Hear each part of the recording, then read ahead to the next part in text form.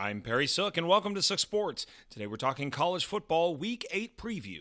This is your Sook Sports Minute.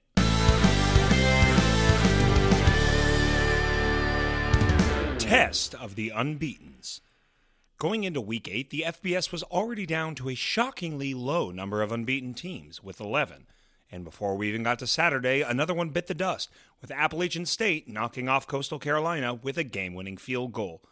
While SMU took care of business on Thursday, and Michigan, Oklahoma, and Cincinnati are all heavily favored, several other members of this select group may not survive the weekend.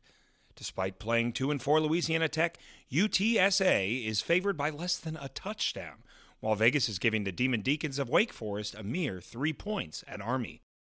Things look dicier elsewhere, as unbeaten San Diego State Aztecs are 3-point underdogs at Air Force, and surprisingly defensive-minded Oklahoma State is a touchdown dog in Ames against Iowa State.